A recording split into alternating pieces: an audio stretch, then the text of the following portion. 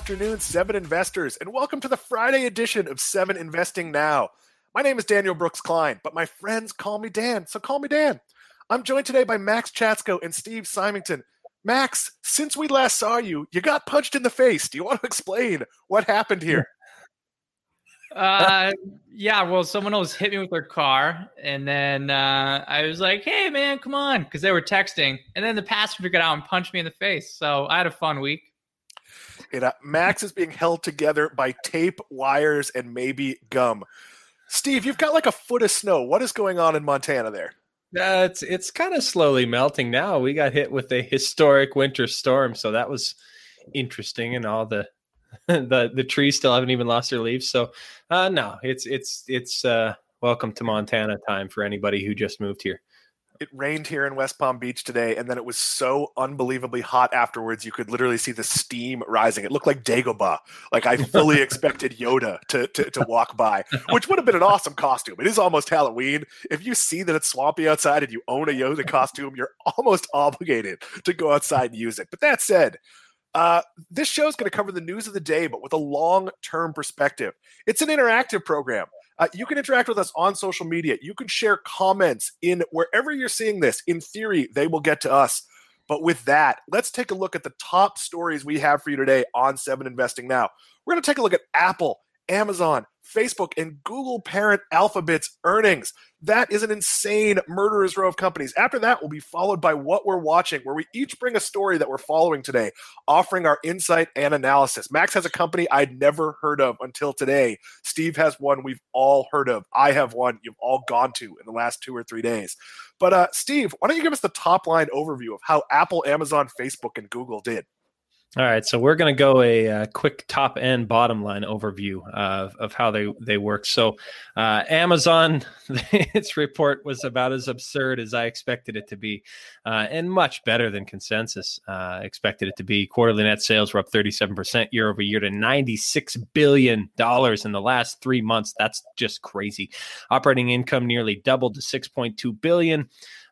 Both, really crushing estimates. Earnings per share nearly tripled to $12.43 per share, but we all know that's sort of a strange moving target for Amazon, which spent the better part of its first 2 decades as being a publicly traded company without really sans profits. Apple, though, you're going to cover this in more detail, but just a quick recap. Net sales were up a modest 1% to $64.7 billion. EPS modestly beat as well. Facebook shares of Facebook are down 6% right now, but that doesn't mean their results were bad. Earnings of $2.71 per share beat consensus estimates pretty handily. Revenue for Facebook was up 22% year over year to just under $21.5 billion. That also beat estimates. Really strong results all around. I'm going to let Max dive into Alphabet. That's the parent company of Google, because you looked much closer at Google, Max. Yeah, Steve, let me jump in and just say that all of these are strong results, and the market is not necessarily rewarding them. So this is when we talk about long-term investing, you want companies to put up good numbers. You don't necessarily care what happens to the stock immediately after earnings. Max, what did Alphabet, what did Google do?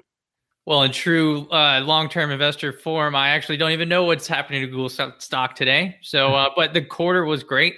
The company's not really seeing a slowdown at all. So total revenue was up 14% year over year. Operating income was up 24% year over year. And net income, thanks to a huge swing in other income, was up 59% year over year. But more importantly, ad revenue was up 10%. That was guided by 32% from YouTube ads and a 6% gain year over year in search. So no slowdown there at all. Cloud was up 45% year over year. So these are still smaller components of Google's business, but the company's taking the pandemic in stride and making changes to search results. So its new language algorithm, BERT, is now used in almost all English language searches, and that's helping people to find information faster, get better results. And it's also adapted to the pandemic by, making search better. If you are looking for a restaurant, it now has things that, does this have curbside available? So helping people find information better. All of these companies have put significant effort into adapting to the needs of now. Whether someplace had curbside pickup wasn't relevant 7 months ago or 8 months ago, it is now. And Google's done a really good job with that. The ad numbers are impressive. Steve, Facebook's on your list. It's also an ad play. What do their numbers look like? Yeah, so the Facebook's revenues from advertising, and its overall revenue and its ad revenue was up 22% year over year. But what's interesting is if you go down in the earnings press release commentary from their CFO, he's basically saying that Facebook thinks the pandemic is contributing to an acceleration in the shift of commerce from offline to online, and that's obvious. We know that's happening. The pandemic's helping e-commerce. And really, Facebook is seeing increased demand in its advertising as a result of that acceleration. And, really, online commerce is an enormous vertical. There's a risk in that any changes in that trend that, might kind of slow down, like as the pandemic wanes, that Facebook could see some headwinds there. But it's really just seen an exceptional quarter, and it's proving that digital advertisers are really thriving in this environment. So there's some risk going forward that some of the pulled forward traffic that it's seeing might wane a little bit as people kind of get off of their computers. But right now, it doesn't seem like there's any light at the end. The reality, Steve, is traffic might wane as we're able to go and do things, but the trend of more advertising moving to places like Facebook, people don't talk about it, but Facebook is a massive engine for small business advertising, and that's something that's going to be needed. You can micro target in ways. We're also heading into a presidential election, so their next quarter is going to have some of those numbers in it. And I'll tell you, when there's a presidential election, it tends to be good for the entire advertising chain because the political ads might be on Facebook, and that forces like the Sprint ads onto other websites and sort of lesser websites. It tends to be a rising tide that lifts all boats. But let's finish up with Apple.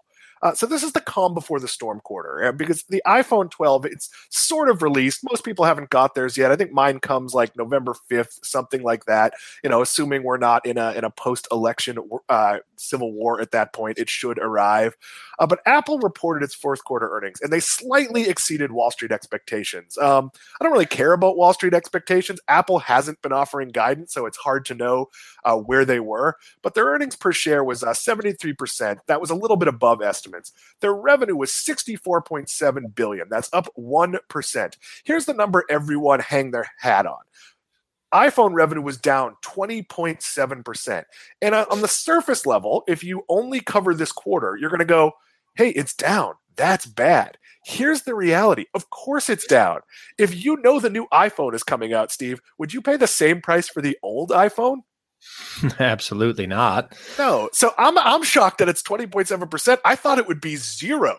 Like the people who spent $26.4 billion on iPhone revenue are obviously people taking advantage of new pricing on some of the older models that weren't looking. But if their iPhone revenue is down next month, that's a concern. But let's look at the reality of their other business. Their service revenue is $14.55 billion. That's up 16.3% year over year. Their other products revenue is $7.88 billion. That's up 20.9%. You add those two together, you're at about $22 billion. That's not that far below the $26.44 billion that you have from iPhone revenue. Then you get $9 billion in Mac revenue. That's 28% up. $6.8 billion in iPad revenue. All of this at a gross margin of 38.2%. This is a company that the biggest fear about Apple was that too much of their revenue came from iPhone. They've done a stellar job in diversifying and having their money come from more places. So it's not that the iPhone's not important, because the iPhone's driving a lot of that service revenue, but it is no longer the one thing to hang their hat on. I think Apple's done a great job. And of course, the stock was down about 5% based on, I would say really short-term news. Guys, any final thoughts on earnings? I think these are all really, really strong reports. And I don't really care how the market reacts because eventually reality will catch up to stock price. Yeah, and I guess one of the things before we move on to maybe more earnings, but one of the things that we'll want to note is that Amazon shares are down pretty handily right now. And I guess keeping in mind they kind of rallied into the report. But part of the reason Amazon shares are falling right now is because they said their operating profit's going to be under pressure in the fourth quarter because they're expecting to spend roughly $4 billion in COVID-19 related costs. So they said operating profit in Q4 is going to be, I think, between $1 billion and $4.5 billion. Wall Street was expecting closer to $6 billion or so. But if we include that $4 billion in COVID costs, it would have been kind of right in line with where it should have been. But and it actually on the higher end of that would have pretty handily beat it. But really, this is temporary stuff, and Amazon isn't going anywhere. And it's silly to see their stock price fall or anybody selling it on a report like this. By any other measure, this was absolutely exceptional. Yeah, this has happened a couple of times during the pandemic where Amazon has come out and said, hey, we're not going to be quite as profitable because we have to spend some money to mitigate coronavirus. Some of that mitigation is investing in infrastructure, and that's going to pay off. So, look, some of it is masks and misters and other things that are going to be used up, but some of it is also just making their supply chain better, becoming more efficient. Max, I'll ask you, and I know you're not a retail person, but the trend I've seen from all of these, whether it's Amazon and retail or Walmart or Target or Apple or the big players, the pandemic has made the rich richer and the strong stronger. Is that how you take it as someone who's not really an investor in this space? Yeah, I mean, I can absolutely see that. When everyone's sitting at home, it's much easier to order something online. You might not even go into the store. And even, Walmart has online sales now. So makes sense to me that, where else are you going to go? You're going to go to these big companies that are familiar. You can get shipping pretty easily, and it's very transparent. Guys, we're going to move on from earnings. Steve, I don't know if you know this, but this program is brought to you by the team at Seven Investing. That's the three of us. That's Simon Erickson. That's Matt Cochran. That's Austin Lieberman. November 11th, we're going to tell you who the seventh person is. This is like finding out who the eighth Cylon was on Battlestar Galactica. It is going to be interesting. There will be fireworks. There will be balloons. For me, there will be cotton candy. So if you want to come by, there'll be cotton candy. A musical number, I think, right? There'll be a musical number. It's going to be very exciting. But at Seven Investing, we offer a simple proposition. You give us $17 a month or $170 a year, or you send us $170 in Bitcoin. Well, we don't take that yet, but we're working on it. Our team of advisors, that's the 6 people I just mentioned in the Mystery Seventh, will give you our 7 best stock recommendations each month. We'll also give you access to our team. We've done a couple of members-only events where, not a huge amount of people are there. You can talk to us. If you're a member and you reach out to us, we'll answer you. We're working on ways to making that easier. So we don't just give you the picks. We're working on things like a blog where we give you, hey, here's how I'm a pretty conservative investor and I'm buying some of Max's stocks as a way to give myself a little more risk, to give my portfolio a little bit more diversity. You can't do this at the big companies, the big giant places. They can't talk to you one-on-one. We're going to know our members. We can't give you personalized investing advice, but we can talk about trends and give you access to our amazing team. So to join us, visit seveninvesting.com/subscribe. If you just go to seveninvesting.com, it is not difficult to find. Guys, now it's time for what we're watching. In this segment, Max and Steve each pick one story they want to talk about. This can be whatever we're looking at today or just something we find interesting in the financial, business, or investment world. And when they're done, I'm going to weigh in quickly on Starbucks earnings. Max, you brought one up that I've never heard of, Bluebird Bio. They're being sued? Fill me in on what's going on here. What is this company and why are they being sued? Yeah, so Bluebird Bio is a gene therapy developer, right? And they're developing gene therapies for rare blood disorders like beta thalassemia and sickle cell disease. So they've been on some hard times lately. They had some regulatory delays, but the clinical data at least is pretty good. It looks like they'll eventually earn approvals for their lead drug candidate. But something I've been watching for maybe 2 years now, and no one's really been talking about it, is that this company, Bluebird Bio, and one of its former research partners, Memorial Sloan Kettering, are actually being sued. So there's another company called Errant Gene Therapies. It was developing a similar and competing gene therapy to Bluebird Bio like over 15 years ago. And they were working with Sloan Kettering. The allegations are that Sloan Kettering kind of shelved this competing product and then started working with Bluebird. So this has been working its way through the court system for years, but the trial finally started yesterday and it continues through the beginning of next week. So it's messy. This other company's looking for damages of maybe up to $1 billion, and no one's really talking about how this might affect Bluebird. So this is something that, could be pretty messy. It could be absolutely nothing. I mean, this could get thrown out of court. No damages could be awarded, or it could be something like a very small, paltry amount. But, just the way that it's been going for Bluebird with kind of a continuous stream of bad news, it wouldn't be fun to say, oh, yeah, by the way, we have to pay a couple $100 million in a fine. So Max, let me jump in. If I'm going to guess this is not a buy if you don't already own it. Is it a hold if you do? Ooh. Well, personally, I mean, I've read through a lot of the court documents, and there's some very unflattering emails from executives both at Sloan Kettering and Bluebird Bio. So the optics aren't great. And then if you think about the other optics, which are there's technically agreement between Sloan Kettering and Bluebird, where if there are damages paid, Sloan Kettering actually has to pay all of it. So the optics of a non-profit research center paying the fines for, maybe some not so nice behavior from a for-profit company where the CEO made $78 million in stock sales in recent years. Terrible optics. So I'm definitely not buying it.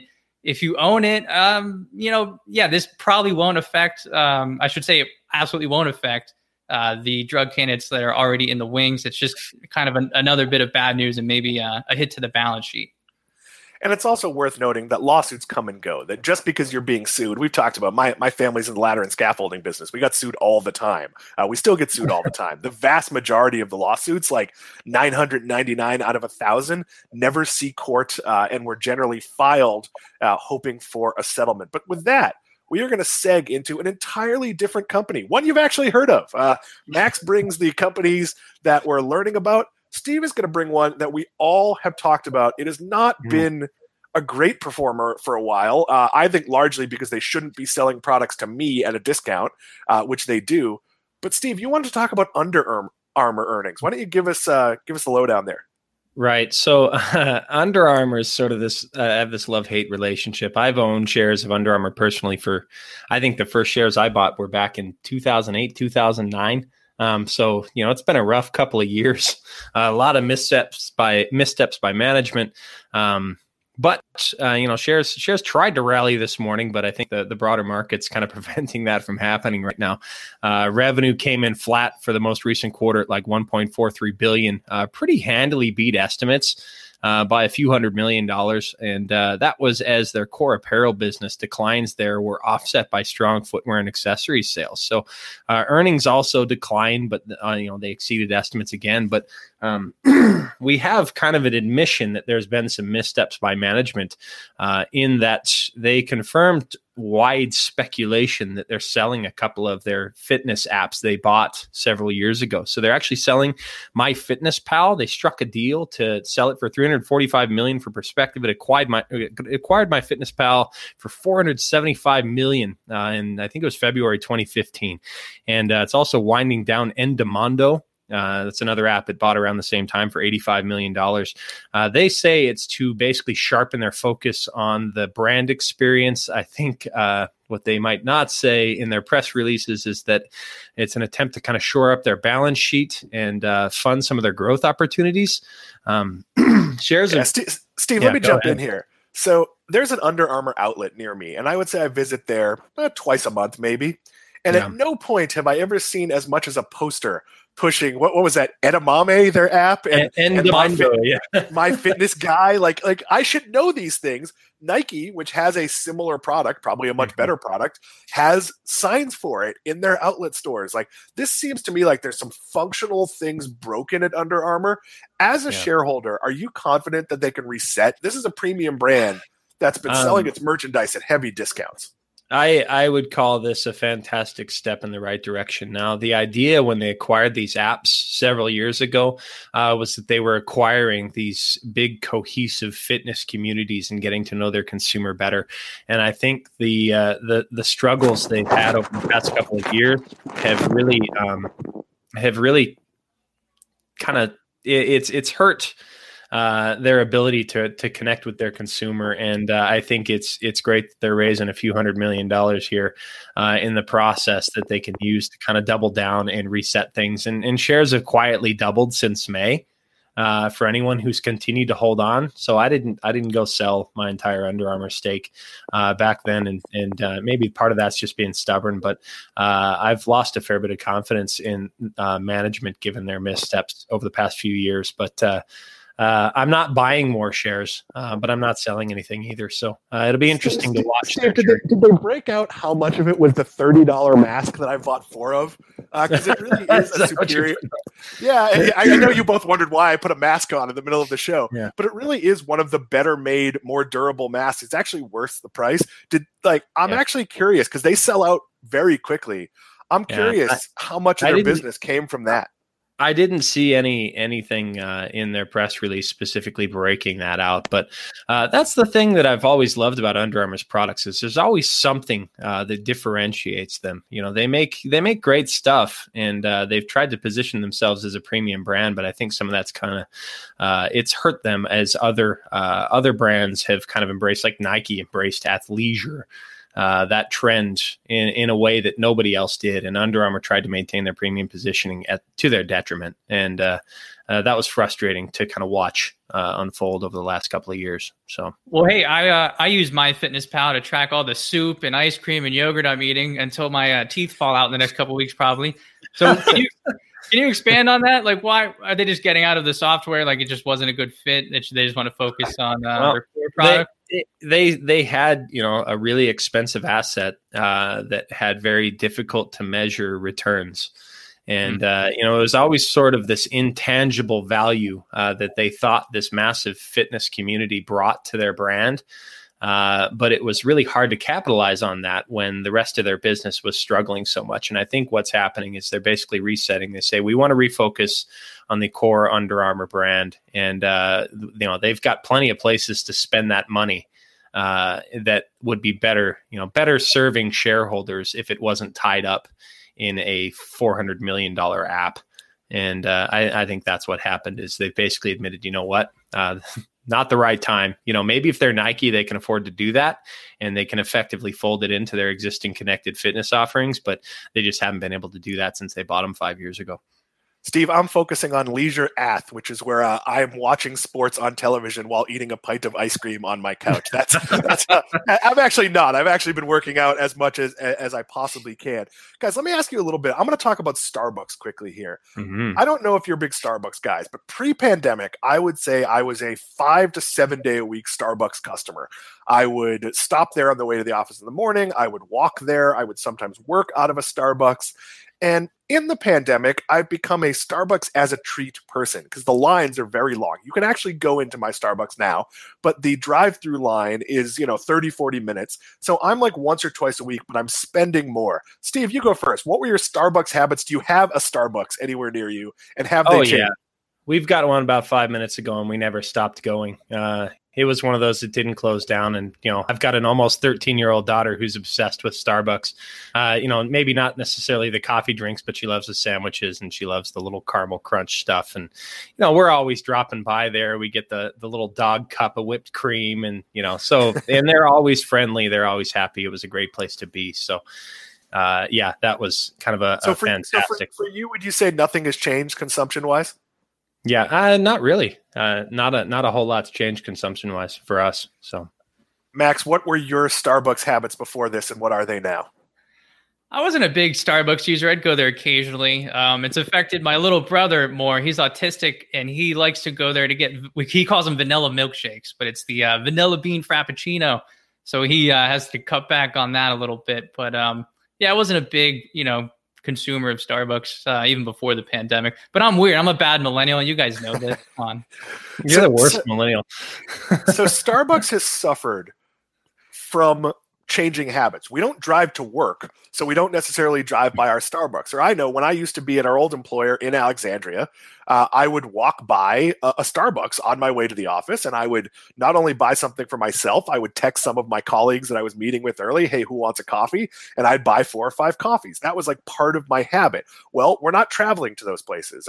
I'm often, when I'm not working, in a casino, and Vegas casinos have Starbucks. I would start my day and probably 2 or 3 times during my day have a coffee because it's a long day in Las Vegas. None of that is happening, and that makes Starbucks' results even more impressive. Global same-store sales were down 9% 30%. People are shopping less, but they're spending more money, and that's being driven by the pumpkin products. People like their pumpkin spice latte, their pumpkin cream cold brew and frappuccinos. Their fourth quarter net income was 33 cents per share, about $400 million. That's about half of last year. That's still pretty damn impressive, in my opinion, making money during a pandemic. And I bring this up because Starbucks is a company that invested heavily in technology, in mobile order and pay, and other sort of ways you could get. And they've doubled down on that. And that proved to be very valuable. So it might take another quarter or two to come back. It might take the end of the pandemic. They, of course, said foot traffic is down. But they're saying they expect a faster rebound than expected by analysts. And why do I bring all this up? It's because management matters. Nobody at Starbucks was planning for a pandemic, but they were planning for cultural shifts on work, optionality in terms of delivery, and that's all paying off. I haven't looked at where the stock is, but these numbers are insanely good. Guys, now to close the show, Sam Bailey, we're going to hit our finisher. If you want to share the graphic, we asked the following question on Twitter. Earning results have been strong, and stock prices will eventually reflect that. Do you agree? 56.3% of you agree. 4.3% of you disagree.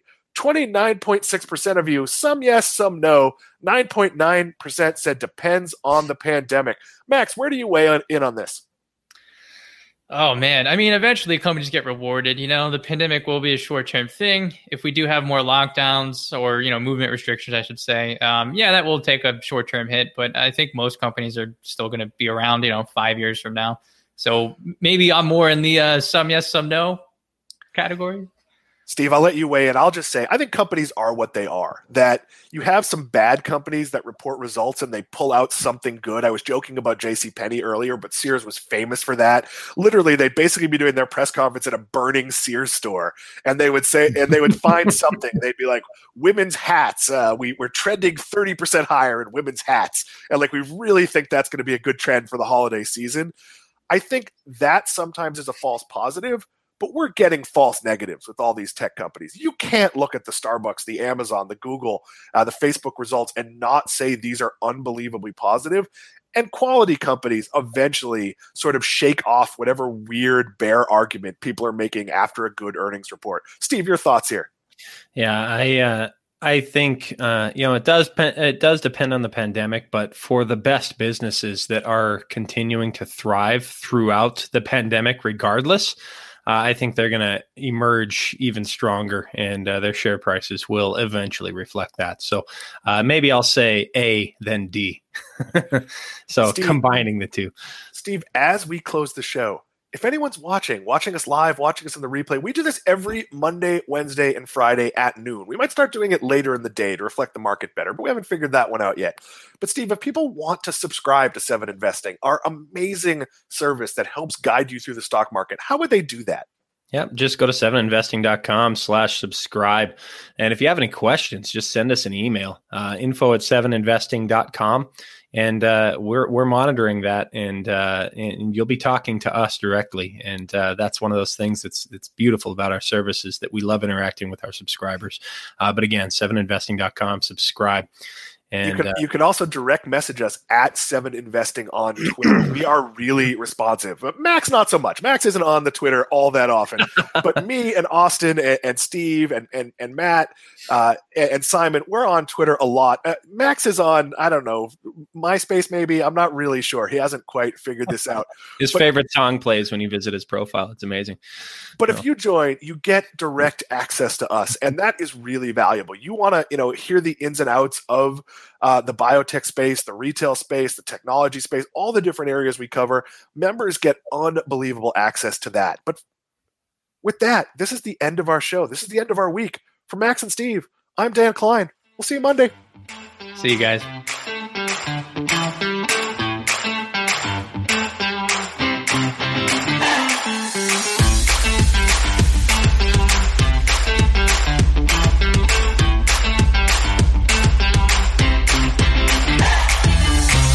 A reminder that people on this program may hold positions in the companies that are mentioned.